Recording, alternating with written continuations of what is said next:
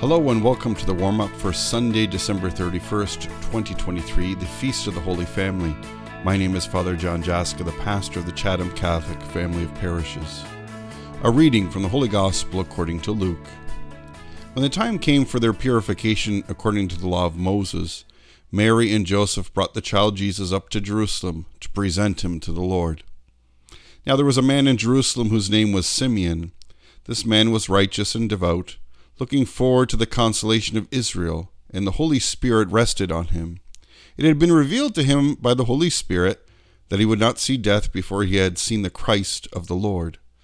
Guided by the Spirit, Simeon came into the temple, and when the parents brought in the child Jesus to do for him what was customary under the law, Simeon blessed them and said to his mother Mary, "This child is destined for the falling and rising of many in Israel, and to be a sign that will be opposed, so that the inner thoughts of many will be revealed, and a sword will pierce your own soul too." When Mary and Joseph had finished everything required by the law of the Lord, they returned to Galilee, to their own town of Nazareth. The child grew and became strong, filled with wisdom, and the favor of God was upon him. This is the gospel of the Lord.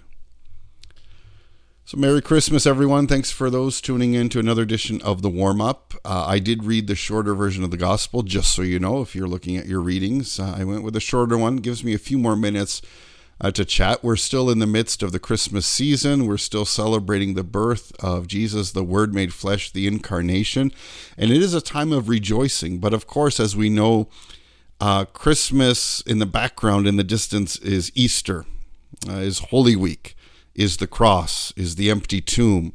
And we get a glimpse of that in the story here as Mary and Joseph present Jesus to God, the Father, in the temple in Jerusalem for the purification rite. And so it's interesting, right? The signs and the realities. Of course, you know, Jesus coming to Jerusalem for the first time, we can think to the time he comes to Jerusalem the last time. And they encounter Simeon longing for and was promised that he would not die until he saw the Messiah, until he saw the Christ, encounters Mary, Joseph, and Jesus.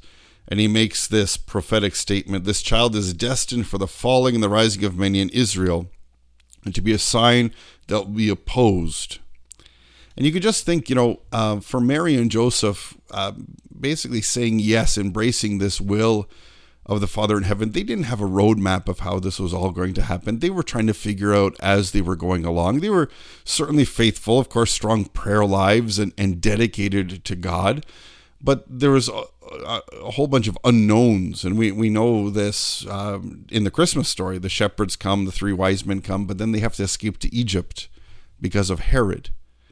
And the Feast of the Holy Innocents, where Herod basically calls for the killing of children 2 years and younger in Bethlehem, trying to eliminate Jesus. And so you kind of, you know, in a sense, all through kind of this Christmas journey, and of course, as Mary and Joseph were raising Jesus, to kind of be able to embrace the unknown and the difficult side of following God. It's not all roses. There's sacrifice, there's pain, there's letting go of our ways and embracing God's ways. And the striking words of this gospel for me is when he turns to Mary and says, "And a sword will pierce your own soul too." Makes me think of Our Lady of Sorrows, and my favorite place to pray at the shrine of Our Lady of Częstochowa in Częstochowa, Poland. You go through one of the gates to enter into the monastery, the most popular Marian shrine in Poland, let alone in Europe. There is kind of over one of the archways this image of Mary with swords piercing her heart. And whenever I read this gospel, I see that image, that basically Simeon saying, you know what, you're going to suffer. You're going to go through pain because of what Jesus is going to have to do. You know, and I think, of course, Joseph and Mary trusting in God, knowing that, well, if this is the Messiah, we're going to raise him, we're going to love him, we're going to teach him. This unknown reality is in the distance, and yet they remained faithful. Again, not an easy thing, but a daily decision to say yes, to follow God's plan. Yes, to lean on God's grace, being willing to go out into the deep waters, into the unknown, and to keep moving forward. Well, it's a sign for us too. As we live our lives of faith, we don't know what's before us. But if we trust in the Lord, he's going to guide us. He's going to empower us. He's going to, when we follow him, he will give us everything we need to fulfill his will. He doesn't leave us alone. He doesn't leave us abandoned.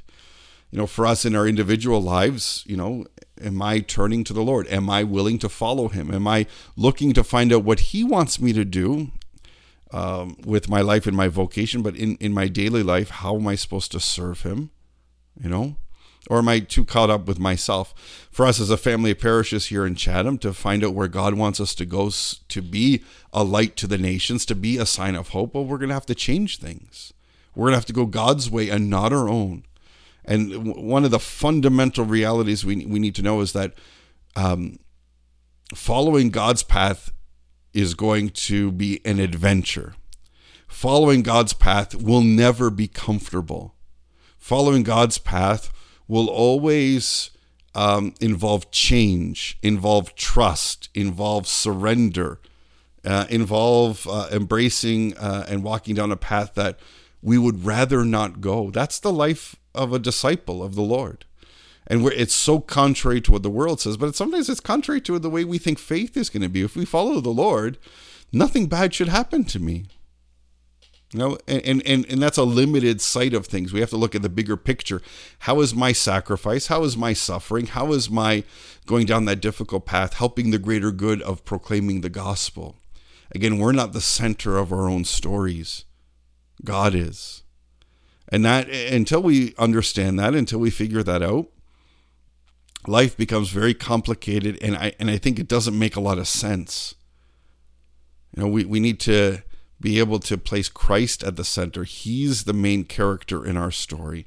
He's the anchor, the rock, foundation for us, and then we kind of move from there.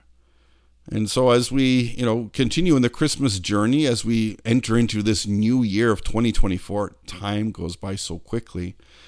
Why don't we embrace that opportunity to take a look and say, Lord, it's a new year, new opportunity to recommit, re-embrace the pathway that you lay out for me, to surrender control and to follow the Lord. Mary and Joseph become these powerful examples. They persevered to the end, and we're called to do the same. And we're going to be celebrating Solemnity of Mary, Mother of God, just the next day, tomorrow, or as I'm recording this on Monday, so the 1st of January. And Mary becomes this icon of discipleship. And so as we prepare for this weekend, let us take a look. Let us trust. Let us look at Simeon's prophecy. Let us look at Mary and Joseph's faithfulness. And let us support one another on this journey of faith, looking to be disciples, looking to support one another along the pathway that God leads us. And again, when we follow the Lord, he will never, ever disappoint us. Let's risk and trust the Lord. God bless you, and we'll see you this weekend.